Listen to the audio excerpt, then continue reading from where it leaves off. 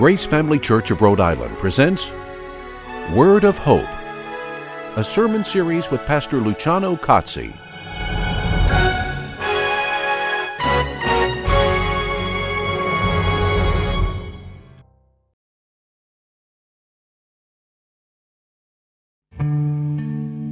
It was a different kind of Passover, to say the least. I remember right when we sat down, Philip leaned over to me and he whispers, "Hey, Thomas, I feel like something special's going to happen tonight." I looked at him. I said, "I doubt it." I was wrong. Jesus got up from the table. He walked over and grabbed a basin of water and a towel. And I remember at the time thinking to myself, what's Jesus doing with the foot water? I doubt he's going to wash somebody's feet. I was wrong. He knelt down and began to wash Bartholomew's feet. Bart just sat there. He didn't say anything. He didn't move. None of us did. Jesus finished and went on to James and Andrew and the rest of us. I remember at the time thinking, this is so strange, yet wonderful. And then I thought, I doubt anybody's going to say anything right now. I was wrong. You know who broke the silence? Peter. No way you're going to wash our feet. That's what I told him. He could wash other people's feet, but he wasn't going to wash mine. I looked at him and I said, "Jesus, you're not going to wash our feet. You're the king." And he looked at me and he said, "Well, then you can have nothing to do with me." And I'm like, ouch. Okay, wash my feet, wash my hands, wash my whole body if you have to. He looked at me and said, "No, your feet will be fine, Peter." In the midst of him washing our feet, he teaches us servanthood. Then Jesus took some bread and some wine, he blessed it, and he served it to us. He said it was a new covenant with his blood. And he said, tonight, all of you will lose faith in me. I remember thinking right then, lose faith in you? Never. But I didn't say anything. I just sat there. I couldn't just sit there. I had to say something, so I looked at him and I said, "Jesus, I love you. You can count on me. Everybody else may fall away, but I will not. You can count on me." He looked at me and he smiled and he said, "Peter, you'll deny me 3 times for tomorrow morning." Ouch. The next thing I knew, we were wrapping things up and we were headed to the garden to pray. Good morning, brethren. Something else that occurred immediately after the Last Supper was that Jesus Christ prayed to the Father in the presence of the disciples. And that prayer was recorded for us, and it's very important. It addresses many things, but we can find answers to very important questions. Like, what does it mean to be a disciple of Jesus Christ? To be sanctified in truth? Has God left us to ourselves with an idea or a message that we are supposed to pass on to others? Or is He involved not only in that truth, but also in protecting us from being entrapped by the evil of this world? These are important questions, and not only these, but other questions can be answered and understood together with the meaning of our calling from the words of Jesus, the heart of Jesus, as He poured out His heart to God the Father in the prayer right after the Lord's Supper or the Last Supper. We find that segment in John 17, verses 6 to 19. Again, the context is of a sacrifice. It was just a short time before He was taken by the soldiers. Very short before His sacrifice, before He died for us. And it was in the presence of His disciples. In the prayer, we pick up in the middle of it, He had just prayed about finishing His mission in a hostile world. And now He was directing His attention to the preparation for our mission in such a hostile world. So the context of at least this segment of the prayer was the inevitable conflict between his disciples and the world.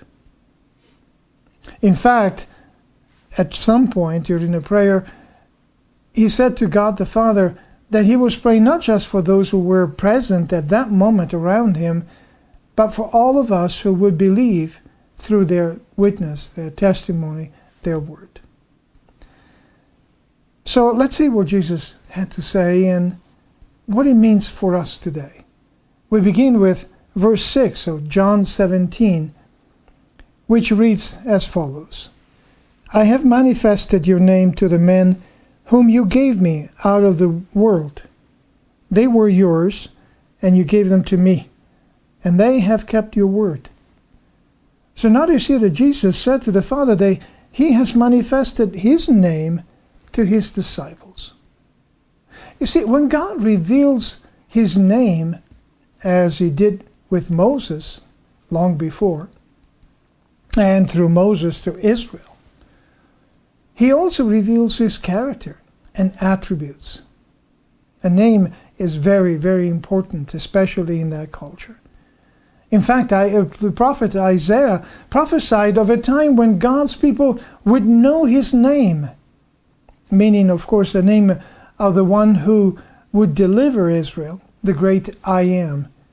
But to know, for God's people to know the name of God meant more than just knowing what his name is. It meant knowing him, and knowing him in a very close way. To have knowledge of the person, to have almost friendship in a way of that person.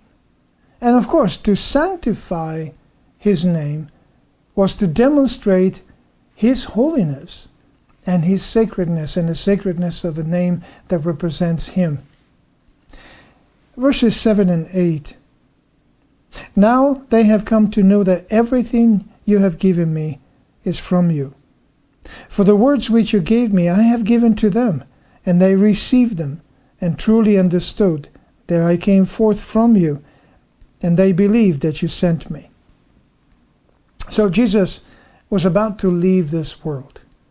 He was confident, however, that his disciples would fulfill the mission that they had been called for.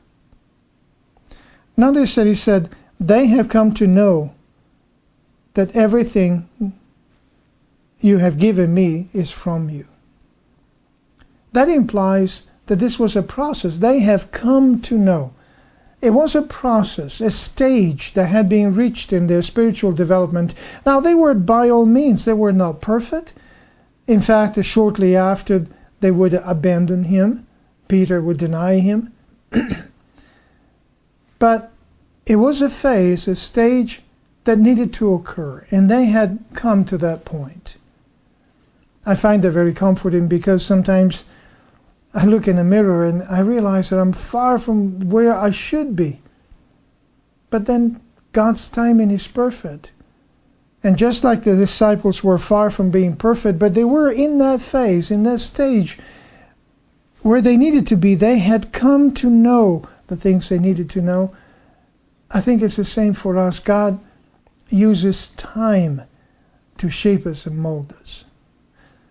Jesus also said that the words that God had given to him, that God the Father had given to him, he had given to the disciples.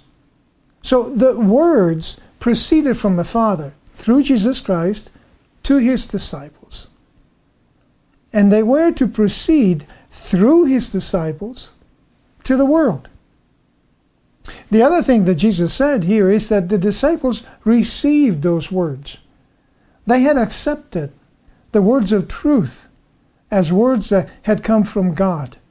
They did not think of Jesus' preaching and teaching as just some other ideas. They saw the presence of God. What was accepted by the disciples was the revelation of the Father in Jesus Christ, who is the incarnate Word of God. And that's a very important point here. But let's go to verses 9 and 10. Jesus, praying to the Father, said, I ask on their behalf. I do not ask on behalf of the world, but of those whom you have given me, for they are yours. And all things that are mine are yours, and yours are mine, and I have been glorified in them. Notice that Jesus said that he was not asking on behalf of the world. Jesus would not pray for the world in its hostility and in its unbelief. Now, not because he was not concerned about the world, or because the world was not covered by God's love or included in God's love, because earlier in chapter 3 and verse 16 is a famous statement that God so loved the world that he gave his only begotten Son. So it's not that God did not love the world, that Christ did not love the world, but it was because the world is not to be preserved in its rebellious sin or sanctified in its unbelief. But Jesus, rather than praying for the world in that state of unbelief and rebellion, Jesus was praying for the preservation and protection of his disciples. Notice he referred to them as those whom you have given me. That's very important. It's very important because it teaches us something essential. Jesus did not claim ownership of the disciples. That gives us a glimpse into the mind and the heart of Jesus. The disciples were from the Father. Jesus said, they are yours. And that teaches us, and it makes me think how in our language, sometimes we just ignore the heart of Jesus Christ. Perhaps we don't mean anything bad with that, but think about it for a moment. How often have you heard yourself or other people talking about my church, my things, my projects, my plans, my programs, or our church, or our people, our programs? That would not be the language that Jesus would use. In praying to the Father, Jesus did not say, my church. He would refer to that as the Father's church. Not my people, but God's people. Not my things, but God's things. Not my plans, but God's plans. And brethren, this is not just semantics. I really wonder what the church of God, what the church of Jesus Christ would look like if all of us realize that it's not our church, but his church. And it's not about our plans and our programs, but what he is doing in and through the body of Christ. We seem to take ownership of things that don't belong to us. We go to church and we complain if a church is not entertaining us enough, or if it doesn't satisfy our taste. But let me clarify one thing. The worship that we offer at church is not for each other. It's not for us. It's for God. And it's not about whether we like it, but it's about whether it praises God, because it's offered to him. We are not the intended audience. God is. We're worshiping him. We're singing to him. We're praying to him. We're sharing his word and listening to him. It's a conversation that we have with God. And it's not about us. It's about him. And we can see that in the heart of Jesus, even now, in a moment where he's actually facing his death. His imminent death. And I think for at least most of us, if not all of us, our mind would be all involved in ourselves. The heart of Jesus was different. Something for us to ponder, something for us to meditate on, and to pay attention to. Verse 11, I am no longer in the world, and yet they themselves are in the world, and I come to you. Holy Father, keep them in your name, the name which you have given me, that they may be one, even as we are. Notice Jesus saying that they themselves, meaning us, the disciples, are not in the world. As his disciples, we need to be in the world, yes, but not of the world. But we need to be in the world to carry out God's mission, spreading the good news of redemption, sharing that, establishing the church and building the church, or yet, better yet, contributing and sharing in the work that Jesus is doing to build his church. Since the world is hostile to God and his people, then Jesus prayed for our protection. Notice that Jesus was about to die. His imminent departure here means his death and his resurrection and ascension to the Father. The separation from the disciples was a cause of concern for him, for the world was hostile to them as well. In the midst of an incredible trauma that was about to come upon him, in the midst of the expectation of a horrible, horrible time, a flagellation, a crucifixion, it was impending on him. And in that trauma, his care, the care of Jesus Christ, the attention of Jesus Christ was on protecting us, his disciples, and our peace. He wanted his disciples to have peace and to share in his joy. Also, notice here that he just doesn't just say Father. He said Holy Father. He kind of changed the way he addressed the Father. And I think it is because he asked that we may be kept in his holy name. It is the holiness of God that separates us from the world. It is not just an idea or a concept, but the very nature of God, the very holiness of God that is present in us that separates us from the world.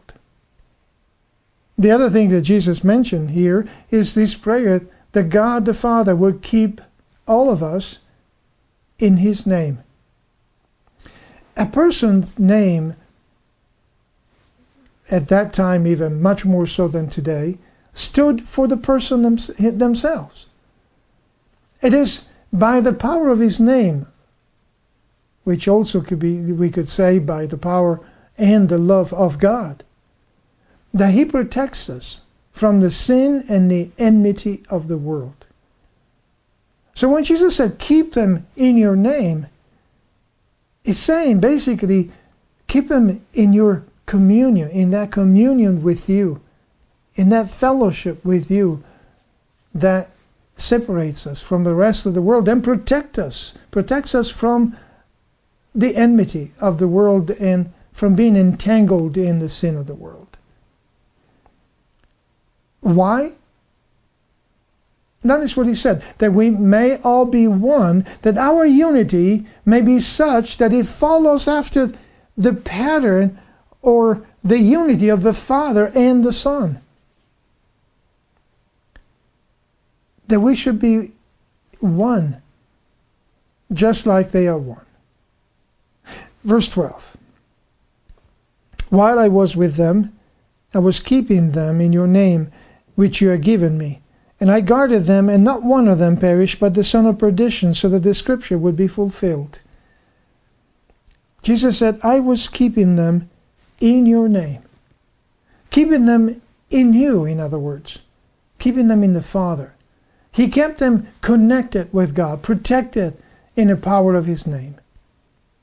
The name or power of God was a divine gift to Jesus' disciples. God's name is not a magical formula, however. We need to be careful that we don't make the mistake of thinking that his name is just like a magical formula that we can use to obtain or be receiving that power or anything like that. But it represents the powerful and personal presence of God Himself. That is very important. If we just could realize it, who is in us? We talk about receiving the Holy Spirit, but sometimes I don't think we realize what we're saying. Who is in us is God Almighty. Who is in us is the creator and sustainer of all that exists, of the whole universe. And so, why should we be surprised if Jesus talked about the powerful presence of God Himself? And that protects us, guides us. It keeps us separate from the world, even though we are in the world. And then He talks about the son of perdition. And just one comment I would like to make about that is that while every human has free moral agency and can make his or her own decision, God's sovereignty is still at work. In fact, it is in His sovereignty that God has decreed that we should make our choices and decisions. And they are true choices and true decisions. Judas was not forced to make the choices that he made. But God knew that he would. And God allowed it so the scripture would be fulfilled. Verse 13. But now I come to you, and these things I speak in the world, so that they may have my joy made full in themselves. Notice that statement. Considering the circumstances in here, considering what Jesus was going through, and He knew exactly what He was going to experience in just a matter of hours, that they may have my joy made full in themselves. His joy. Brethren, He's talking about joy. He's about to face the capture, torture, crucifixion. But He's still talking about joy. What kind of joy is He talking about? And I believe, and I'm fully convinced, that the joy that was set before Him, that enabled Him to endure the cross, was the joy of your redemption. The joy that made it possible for Him to endure the cross was the joy of all of us being redeemed and being brought in communion with Him and with God the Father. The joy of knowing that evil and even death itself has been conquered and defeated by Him. It is often the case in life that sorrow will strike. But then that sorrow is replaced with joy. Jesus' crucifixion was about to bring great sorrow to His disciples. But here we're reminded of the resurrection as well, of the triumph of life over death, and of our redemption even from death. A good reason to rejoice. Not only for ourselves, but for others as well. As we participate in that joy of Jesus Christ, we share in the joy of our brothers and sisters being partakers of that redemption as well. Verses 14 to 16. I have given them your word, and the world has hated them, because they are not of the world, even as I am not of the world. I do not ask you to take them out of the world, but to keep them from the evil one. They are not of the world, even as I am not of the world.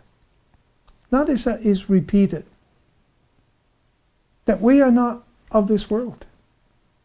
We are hated by Satan and by the world because we are not part of it. You see, as we participate in the life of Jesus Christ, maybe not immediately, but in time, the lure of the world, the craving of lust, the deceitfulness of pride, they end up losing their appeal for us. We realize it is just fake.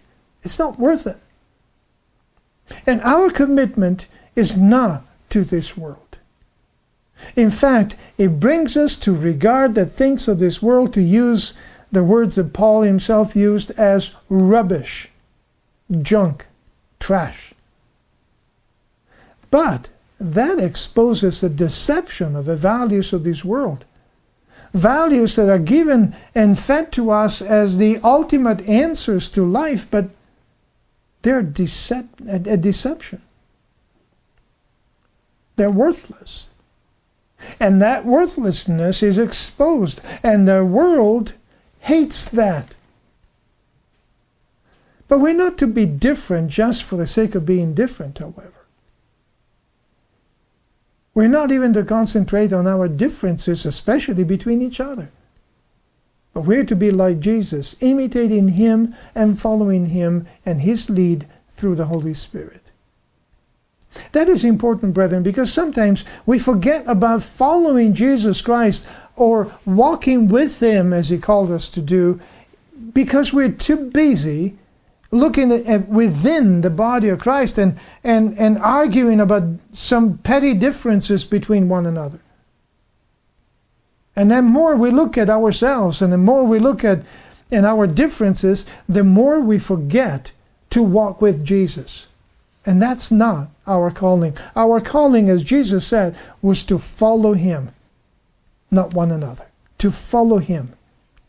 He is the captain of our salvation. He is the head of the church.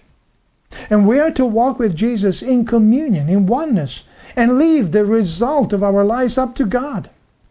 Not in passivity, but in faith. Not being passive and maybe spiritually lazy, but in full trust, in full faith, knowing that the outcome of our life is really in God's hands. None of us is wasted. Jesus also prayed to the Father and stated that he did not ask the Father to take us out of the world. See, God's purpose is not to remove us from the world. And yes, his purpose is not to remove us from the dangers and the opposition that we find in this world, but it is to preserve us in the midst of that conflict. We are called in the middle of that conflict. Satan has always done all that he could to destroy us and to destroy the church. But brethren, be of good cheer, because Jesus Christ has overcome all of that, and God's plan will absolutely prevail. In fact, the Scripture reminds us that not even the very gates of hell will ever prevail against the body of Christ, the church. We are safe in Christ. Finally, verses 17 to 19. Sanctify them in the truth. Your word is truth. As you sent me into the world, I also have sent them into the world. For their sakes I sanctify myself, that they themselves also may be sanctified in truth. Notice that statement. Sanctify them in truth.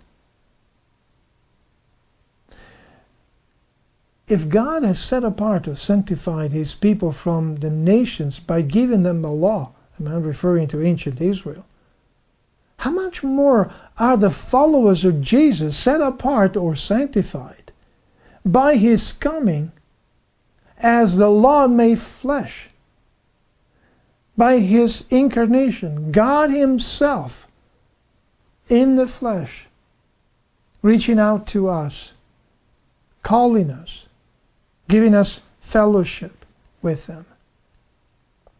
You see, from an Old Testament perspective, Jesus here treats his disciples as the true remnant of Israel. Or, in other words, the covenant community, the community of the new covenant. And you are part of that. The means of this sanctification is God's truth. That truth which is communicated in the Word. And that Word is both personal. The Word of God is Jesus Christ himself. But also is something that is communicated and shared. So this is a prayer for holiness as a resulting change in our hearts brought about by God's Word that brings also a different way of looking at life, a different way of living life, different values, and a radically different life. One interesting statement there also is that for their sake I sanctify myself. It refers to him being separated and dedicated to his mission. What was his mission? To die for us, that we may be sanctified in truth. In him, in other words, for he is the truth, the way, and the life. We must pay great attention, brethren, to these words. And I would like to invite you to read them again and again. The whole prayer, not just this segment, the whole prayer. Ponder that. Meditate on that. Discuss it with God himself in prayer. We must pay great attention to these words because they are the words of someone who is about to die himself, but demonstrates his deep concern for his disciples, for you, for us, and for our holiness, and for our integrity, because that is what he wants us to be, holy. Truth and the word here are not just ideas. I mentioned that before, but it needs to be repeated. They're to be embodied in the people of God. Just as God is holy, his people are to be holy as well. But holiness, however, is indeed an act of God. It is not something that we produce, because we're not holy and we cannot be. But God is. And through his presence in us and through his work in us, he makes us holy. It is an act of God, setting us apart to be like him. So the main focus here in Jesus' prayer is actually mission. The mission of Jesus himself, as well as the mission entrusted to us by God. And in conducting that mission, Jesus knew that we're going to experience alienation from the world. And he prayed to the Father about that, to grant us that protection, as well as to be kept in his name, meaning in the power of who God is, and in the fellowship and communion that we have with him. Because we concentrate on our differences, however, we tend to miss the amazing and the amazing pain, the horrible pain, I should say, of this hostile world that needs God's word so desperately. And that's another outcome of what I was saying before about us concentrating and bickering about petty differences between one another. We look at ourselves again, and that's so wrong, because our mission is to look at that pain, is to look at the agonizing state of this sinful world that needs God's word so desperately, that word that has been entrusted to us to share with that world. The heart of mission that Jesus calls us to have would lead us not to divide, not to look at differences, but to unite under his banner to fulfill the strategic calling of reaching out to the world and bring his word and his life to that dying world. Brethren, to follow Jesus means to be called to a mission that includes not only proclaiming his truth, but being willing to live and die for his truth. That is the meaning of being consecrated to God. And that is the meaning of being a disciple of Jesus Christ. The question, are we really disciples of Jesus Christ? And are we really willing to live, and if necessary, even to die for that precious truth? God bless you. God Today we ask you to hear our prayers. We ask for healing. In a day where we are so connected to the world, set us apart. In a time of great unrest and uncertainty, we ask for holiness. So search our hearts, renew our minds, and help us love like you love us. Make us holy. Use us to do your will on this earth. God, today we ask that you would restore us. Gather up the bits and pieces of our souls and mend them with your loving hand. Search out those parts that we try to hide from you. Today, God, we invite you in. Our faith is in Jesus Christ. We trust you. May we be set apart for you. May we be holy.